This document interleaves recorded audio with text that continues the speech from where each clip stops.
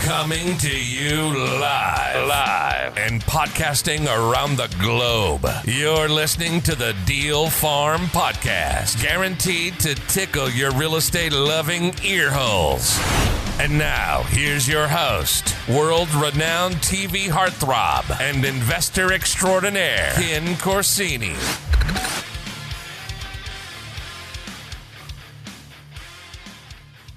Hey, this is Ken Corsini with the Best Deal Ever Show. On today's episode, I'm joined by my good buddy, Lex Levingrad. Lex, how you doing, man? Fantastic. How you doing, Ken? Good, man. I bet you are having much better weather than we are down there. You're in Boca Raton, right? Yep.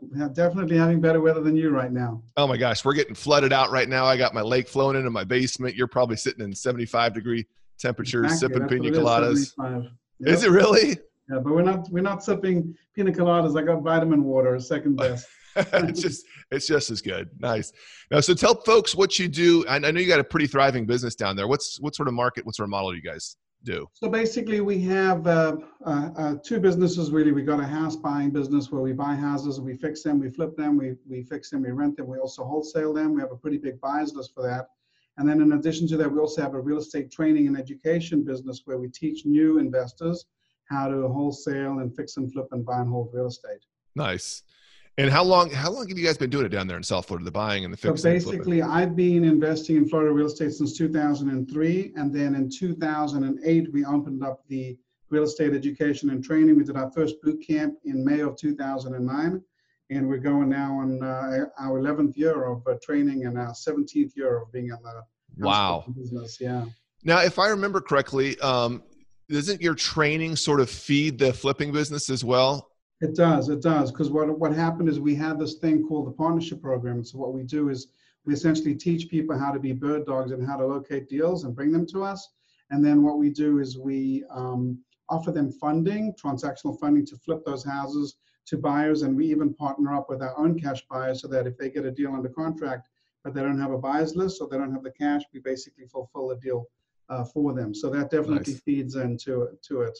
Also, our coaching students become a lot of our wholesale deals turn into purchases for our coaching students that are looking for fix and flips as well. It's a great combination. We've done a little bit of that in Atlanta as well. We've brought on some students, but it's become a great source of deals for us, and we partner with them and we fund them, and those two models work hand in hand really well together. Definitely do, yeah. So what does your volume look like these days? So we're doing about 180 deals a year, and wow, I didn't realize that. Yeah, but a lot of those deals are JV deals because what happens because of our partnership program and our students, we've got students that are submitting deals to us and then we're putting them out. A lot of wholesalers also come to us and say, hey, you got a pretty big buyers list. Do you mind putting your deals out to us? So The vast majority of our deals are JV deals when I'm talking about that volume. The deals that we personally fix and flip, we're doing around 30, 35 a year on fix and flips. Gotcha. Again, that's a beautiful model. Just let somebody bring you the deal. And then what do you split 50-50 when you co-wholesale? So it depends. When we do it with our partnership program students, so the deal is 50-50. They find the deal, we find the buyers, we fund it, we walk through the whole title step to close. That's just a 50-50 deal. But on wholesalers, it just depends on the wholesaler because, I got guys in my mastermind as an example who'll say, hey, I just got a house under contract in your area. If you find me a buyer, what are you going to charge me? And I'll say, $5,000, let's say, right? So I do a ton of deals at 3 to 5. So most on our wholesale deals that we have direct, our spread is typically around 15,000. On a fix and flip, it's about 30,000. But on a JV deal, it's as low as 3 to 5,000. So in other words, if someone's got a house under contract, we'll put it out to our list. If they're willing to pay us $5,000, we can probably move that deal very quickly. Gotcha. So that's the volume of those, 15, 20 deals a month. Absolutely. Yeah. And for somebody that went out there and found the deal, that doesn't feel too painful to pay 3 to 5. You find a buyer that's probably willing to pay premium for it if you've got a strong buyer's list. And I think it also depends on the source because if you're a guy who's spending $20,000 or $30,000 a month in direct mail marketing, you need to make 15 or 20 spread on your deal for it to pay. So that might be a little bit difficult for you to split that deal 50-50. Right. So, but if somebody's saying, hey, $3,000 or $5,000, you're like, well, that's not bad because that's what I'd pay a dispositions manager or whatever. So that model works. But on a bidding online auction kind of situation where you got a student and he's like bidding around Hubzu, doesn't know what he's doing, is like, help, I just got a house under contract. So yeah, in a situation like that, they're very happy. And I got one right now this week where students got a house. We're moving it for like 20 grand and they're going to make 10. We're going to make 10 and we're not really doing much and they're not really doing much. So Yeah. it really depends on the source of the deal and who the wholesaler is that has it under contract too. Yeah. Yeah. That's a great model, man, to build up a whole bunch of bird dogs working for you while also having a nice buyer's list. I mean, like you said, it gives you an opportunity to do a heck of a lot more deals that way. Right. Yeah. So let's talk about your best deal ever. Obviously, you're doing a high volume. Was it a wholesale deal? Was it a fix and flip? Let's hear it. I got a ton of like really good deals. Like I just closed on a deal about 3 weeks ago for 209 that I bought for 35,000 back in 2009. So that could like really qualify as maybe one of my best deals. But reality was that there was an REO and I purchased it, had as a rental many, many years. So a lot of that deal was price appreciation. So yeah. Without counting something like that, I think just turnover in and out, probably one of the deals that we're closing right now on the 28th is basically probably our biggest spread to date, at least on a percentage basis. Okay. I would say, and pretty close on a dollar basis too. So we got a house under contract for $95,000 okay. in Port St. Lucie, and which is in Florida. Yep. And we put around $25,000 into that house. So into it for around 120 or so.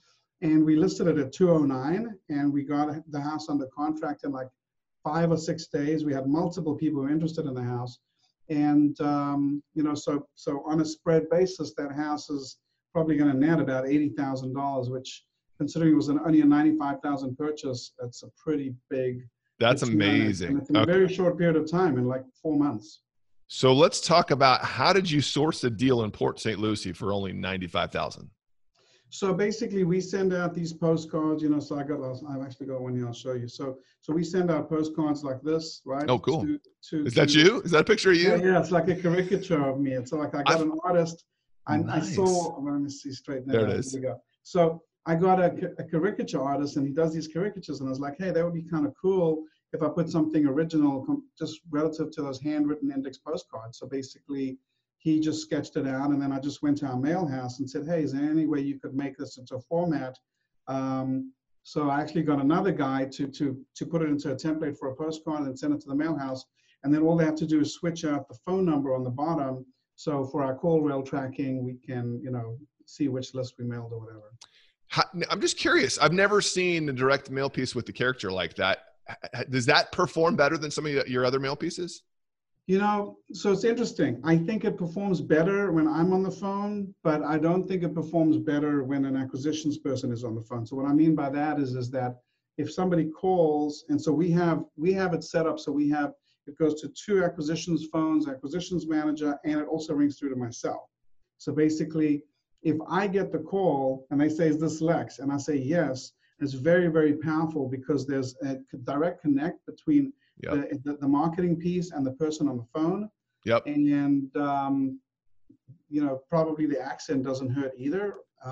It's a sexy accent. I'm not going to lie, man. Right, and then I go after the low hanging fruit principle, so basically I'm lazy. I'm not going to go and sit and go out on appointments. So I'm just like, what do you need to get for this house? And then if it looks like it's a low hanging fruit, I'm going to take that down myself. But if not, I'm just going to put it into a pipeline where lead manager, acquisition manager is going to follow up on it. But so basically that specific deal was sent to an inherited list. So basically the lady had inherited a property. Her father had passed away. She had 2 siblings, 2 brothers. She ironically lived in Port St. Lucie. And so I was quite surprised because when I went on the appointment, I figured most of these houses we were fixing and selling for like 180 and we were buying them at around 120 or 125. So most sellers are asking for like, 150 or 160. So when I said, how much are you looking to get for this? And she said 100, I was quite surprised. And when I pulled up her comps, I actually saw she sold a house next door for 100 to another wholesaler. So I said, well, I don't know if I can do 100, just like your typical blowback, right? Right. Instead of going, oh my God, this is a great deal. Right. Don't make it too easy. Well, I don't know if I can do 100, but how about 90? And she's like, well, could you do 95? And I said, well, if we buy it today and do a contract on it, then I could do the 95. And so, I go once a week up to go through, do a rotation on all my rehabs. Mm-hmm. So while I'm up there on those rehabs, if I'm going out and if I'm doing a training for acquisitions people or whatever, I like to get involved. I like to be in the thick of the deals and know what's going on there and look at some of the houses myself. Interesting. So Yeah. I'm curious. So you got this particular lead off of an inherited list. An inherited list is different than a probate list, right? Yeah. So basically, you got pre-probate and then probate and then inheritance. So basically, pre-probate is just like somebody died. So those are the cheapest lists to get because a lot of times they just run them off of death records. They can be as little as 8 or 10 cents, but they don't necessarily have real estate attached to them. Then if you cross-reference them with real estate and they become probate files, those can be way more expensive because now you're sending somebody down to the courthouse and you actually know that not only did somebody die, but there's actually real estate attached to this situation. And those become the probates. Now, when the property actually transfers, right? So it could be on an inheritance, it could be post-probate, or it also could be a situation with a living trust where somebody has a living trust or revocable trust and they transfer it to the heirs, and the heirs may have no interest in necessarily keeping that property. So what I find with those deals is that the houses that are in really, really great shape are very, very hard to get at a discount because they can just throw it on the MLS and they own it free and clear. There's not a lot of pain. Right. But when the house is trashed, like in this specific case, the house had all of the guy's stuff in it. So I said, are you going to leave all the stuff in here or are you going to take the stuff? I said, no, we were planning on just, taking the pictures and the knickknacks and whatnot, but mostly just leaving it like that. So in a situation like that, they inherently understand like, hey, this house is pretty trash. It's got to be cleaned up. We'll tell them, hey, we got to trash this out. We got to redo the floors, the kitchens, the bathrooms. We got to put 30, 35. We'll inflate that number a little bit over what it really is. Right. And then kind of work that math backwards and say, look, what do you think we could sell this house for if we put, 30, 35 into it? What do you think we could get? 160? And then we'll just kind of like do the math backwards and say, look, we have to make a profit. So the most we could buy it for is X. So in this case, that worked, but it was a good deal because most of the other deals, like this week, we locked up 2 houses and we got one at 122, we got one at 115. So buying this one at 95, which is actually a nicer house than the 2 we locked up this week, is about 25,000 less. Wow. So sometimes you just have to go for that low number, because I was at a house this week where I thought, wow, it's not a bad house. It's got a pool. I could probably go to 130, and then I was going to go 120, and I thought I'll just say 115. And the guy thought about it and said, okay, let's do it. So then my next instinct was, why didn't I say 105? I shot too high. Yeah, right. Exactly. You're not supposed to say yes on the first one. We're supposed to negotiate. Yeah. So she took 95 on this. And then what did you guys end up doing into the house to bring it up to speed? So basically we put brand new flooring, new kitchens, new bathrooms, new cabinets, stainless steel appliances, granite countertops, painted inside and out, basically made everything new, made it look real nice. We were lucky because the roof was in great situation. The roof was done like maybe 6-7 years ago. So it really looks like a new home. It shows really, really well. And all for $25K? That's a lot of work, man, for 25,000. Yeah. Well, we got crews that work pretty well. We can do like 1,000 square foot 2-2 for as little as 15,000, just new flooring, new kitchens, new cabinets. Yeah. That's cheap. How big was this house? This house was 1,300 feet. Okay. Yeah. So not huge. Just a ranch, just a typical Florida ranch. Yeah, just a typical 3-2 with a 2-car garage. Very typical 1980s kind of house. Gotcha. So $25,000, full makeover, and then anything special to get the thing sold and on the market?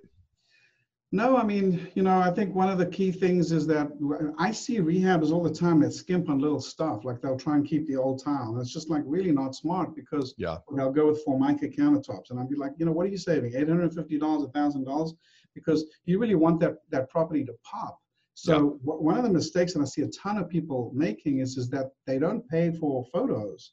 So they go and they take pictures themselves and they take crappy photos, or they rely on the realtor to take the photos. So I am a real estate agent, so I list my properties myself. Oh, nice. And I use a company called VHT Photography, and it doesn't cost that much. It's about $235 to get maybe 13, 15 photos taken. And then they use wide angle lenses. Yep. And we make them go out on a day when there's good weather. So we want blue skies and sunny, so it's not cloudy. And then they also have the ability to Photoshop a little bit to make the pictures look good. Because sometimes there'll be like something in a picture that shouldn't be there. Like you don't realize that one of the workers left a can of paint or something. Yep. So the goal is to basically put the listing in such a way that it really, really pops. So what we do is we look at where we go to the open houses and we see where our competition's at, and we look at the comps and we look at the actives, and then we try and price ourselves at a point where we just like right at the entry level of those. So we don't, the others are trying to price it 20, 30,000 higher, and they're like, we're trying to put it at a place where we're just going to get multiple offers immediately. That's the goal. Do you guys stage your properties? No, we don't. Don't need to. Maybe that price point. Well, we've tried staging, but we found that it slowed it down. Some people swear by staging, but for us, I like for a new home buyer who's going to come in, a lot of our home buyers are like FHA, so they're going to come in, they're a young married couple, maybe they're 30 years old, 32 years old. They want to envision it the way they want to envision it, so showing it clean, as long as it smells, good. I mean, you'll be surprised. Sometimes I preview properties, and there's just like a bad odor when you come into the house, and that can really just turn off a buyer immediately. Totally. Yep. So you have to really pay attention to everything, the lights, the color, the smell, the sound. There could be like some sound going on, like a ceiling fan or an AC fan that needs to be corrected, but it can just put people off, So you want it to be a good experience. That's why I don't believe in skimping on the kitchen and the bathroom. I give them nice stainless steel appliances. We do the double door fridges with the water makers. We make it look nice. So when they come in and they look at it, they go, "Hey, I like this house." Yep. Let's make an offer on it. I can't agree with you more on the sales side, that it really is the experience, and it's everything. It starts with the pictures to get them to the house, and then when they walk in, everything has to pop. And you're right, smells. We'll stack a house with Glade plugins if we have to make sure that it doesn't smell like paint or new flooring or whatever, just because it's the entire sensory experience. Right, 100%. Yeah. And I preach the same thing, but professional photography. You have to do it if you're going to get lookers to come out to your house. Right. That's spot on. So this thing went on the market and it immediately had multiple offers? It immediately had multiple offers. Not every deal goes that way. I mean, speaking of damages on a property, we had one house that was sitting on the market, looked perfect, and wasn't selling. We couldn't understand why. And then when I went to the house to check up on the house, I opened the door and I smelled this odor. And I'm like, what is that? And so we started going around the house. It was coming from the garage. So it turned out that the previous owner, he had a pet and he was leaving the pet in the garage. Oh, no. And the pet was peeing up against the garage wall. So I sent a guy in there. I said, you got to figure out where the smell's coming from. And they had to go into the garage and cut out all the drywall and do a whole bunch of stuff to eliminate the odor, and then repaint it and stuff. And then we took it off the MLS. And then when we put it back on the MLS, multiple offers. So that's a good example of something that can mess up a showing. Absolutely can turn people off. So this was a really clean deal for you. I mean, you came in there off a nice inherited list. She threw up a low number. You even went lower, and then it was a clean rehab, quick sale. What can somebody learn from this? Somebody that wants to get in the business, or they're in the business and they're not getting nice big spreads. What can they take away from this particular deal? Well, I mean, first of all, I'm highlighting like a really, really good deal. Not every deal is good like that. Yeah. So our typical deal, like I said, on wholesale is around 15,000, and on fix and flip is 25 to 30. So, we're happy on a $100,000 house. If we can net 25,000, we're happy with that. On a fix and flip. This house, I think, was just, lined up perfectly. That it was a nice house.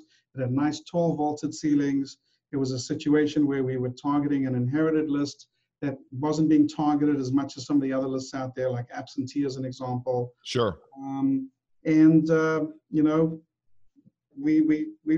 were lucky with that one. In other words, I don't think that there's anything specific, because if you go and look at the previous 10 deals, we had one deal we made 70 on, we had one deal we made 50 on, we had a bunch of deals we made 25 and 30 on.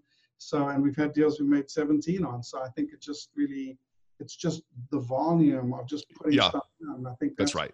The hardest thing for beginners to understand is that I always say to people, if you send 10,000 postcards out, you get 50 calls, you go on 10 appointments, and you buy 2 houses, and those 2 houses make you $15,000 or $20,000, you just made $30,000 or $40,000 on a $3,400 mailing. Yep. So the minute that conceptualizes and you understand that it really works, then all you're going to be doing is thinking of where do I get another list from, and when am I doing another mailing? Right. Beginners are afraid to do that first mailing, and then if they don't get instant results, they send out 1,000 postcards, they don't get instant results, and a lot of them just tend to give up, and that's a mistake. I think it's just a numbers game. It doesn't matter if you're text marketing, if you're cold calling, if you're sending direct mail. Yeah. It's just a numbers game. And you never really know the success of a mail campaign for months and months down the road, because it really, the deals are in the follow-up, right? 100%. And also, I'll tell you something funny is we had a situation where one of our lead managers left back in July. So we dialed down our direct mail marketing because we didn't want to flood the phones. And what was interesting about it is we're buying still the same volume of deals for a few months, because these guys will have the stuff, they'll take a postcard, they'll put it on their fridge or whatever. Sometimes they're in a situation where they don't need to sell right now, but then a month later something happens to them, a financial situation or whatever that causes them to say, hey, let me give this guy a call and see what he'll offer me on my house. So I think that it's just consistency and just constantly being out there and constantly being visible. Yes. We hit these sellers, the same list. We'll skip trace it and we'll send text messages to them, postcards to them. We're doing Facebook ads to them and a custom audience. So they're seeing us from multiple angles. Nice. And that helps also with branding in your marketplace, because then you can have a seller that sells your house and 6 months later they call you and say, hey, I've got a friend of mine and they want to sell their house, and you get leads off of that too. Yep. You're exactly right. When it comes down to postcard campaigns specifically, consistency is absolutely the key. Just stay at it. And then the deals, like you said, you're going to hit a lot of base hits and singles and doubles. And then occasionally you're going to hit a nice home run like this. It's just going to happen. Yep. Awesome. Lex, thanks so much for coming on and sharing this story with us. Great quintessential postcard deal to an inherited list that made you $80,000. Love it, man. Thanks so much for coming on. Oh, welcome. Thank you for having me. All right. Take care, man. Hey, friends, let's talk for just a minute about the market we're in right now. It's tough, right? Deals are hard to come by. The last thing you need is trouble funding a deal once you've done the hard work to source it. Trust me, I get it. I've been at this for 16 years, and financing deals is often a huge pain in the rear. So I decided to solve the problem. I launched Red Capital Lending for real estate investors like me and probably like you. The days of paying 12% interest are over. And if it's taking more than a week for your lender to close, you're using the wrong lender. We've built Red Capital Lending for the sole purpose of providing the lowest cost of investment capital possible. I'm talking about interest rates in the 7s, with the highest level of customer service and with the fastest turnarounds. Our goal is to provide funding within 5 days. If you've got a deal coming up and you're ready to save money and avoid the typical hassles associated with most lenders, take a minute and just submit your deal at redcapitallending.com. We'd love to work with you and show you just how easy it can be to fund your next project. Again, redcapitallending.com. Okay, so let's get back to the show, except in this segment, we're going to talk about the deals that didn't go so well. Hope you enjoy. All right, I'm with my good buddy, Lex Levingrad. Lex, I want to hear about your worst deal ever. Well, it's funny, Ken, because I was just at an event a few months back, maybe 6 months ago. And one of the students challenged me. And it's like, you telling me you've never lost money in a deal? I'm like, yeah, I've never lost money in a deal. And that same month, we had a deal that when my assistant actually was going through the spreadsheet and adding up all the numbers, she's like, you actually lost money in that house. And I'm like, I did. So this was a house. It's interesting because it was kind of like I went away from my model. And it was a very good lesson for me because I basically bought a house in an area that I don't normally fix and flip in. Mm-hmm. And an area that's much closer to where I live. I live in Boca. This was in Pompano Beach. And I normally do stuff up north. Looked like a perfect house. It was the cheapest house in that specific neighborhood. I bought it for $165,000. I thought when I bought it that the ARV was going to be around $230,000, $240,000, and fixed it up. I made a couple of classic mistakes. So number one, it was a 2-bedroom, 1-bathroom. So it was not. I didn't have that third bedroom. Oh yeah, yep. And the second thing is that I decided that because it was in pretty good shape, I was going to keep the tile floor. And I can tell you from experience, including this house, that that's always a mistake. Like if you're going to fix a house, Yeah. go all the way, just go all in, like do everything new. Because if you try and leave something like the old tile floor, you think you're saving yourself $2,000 or $3,000, but then that house might sit. So in this specific situation, what happened was we were going to initially turn it over to a student of ours. It came to one of our boot camps, and then they kind of backed out. And then we had an inner circle for some coaching students, and we thought, okay, maybe that'll be a good property to showcase there. And then they backed out too. And the price point on this house at 165 was a bit higher than the price point on the houses that we often buy. So normally we buy stuff at around 100. This is like 165. So the interest cost and the interest payments were a little higher. Mm-hmm. We didn't have an extensive crew the way we have in the areas we normally work on, where we got multiple crews rotating houses. So we had to go and look for additional crew, and that took some time. And then the pricing we got from that crew was higher than we have with our regular crews. And we had landed up using 2 or 3 different people to get the house finished. And then when the house was ultimately finished, we put it on the market at $229, and then we lowered it to $219. Oof. And we waited what seemed like maybe 3 months until finally we got a $214 offer, which we took.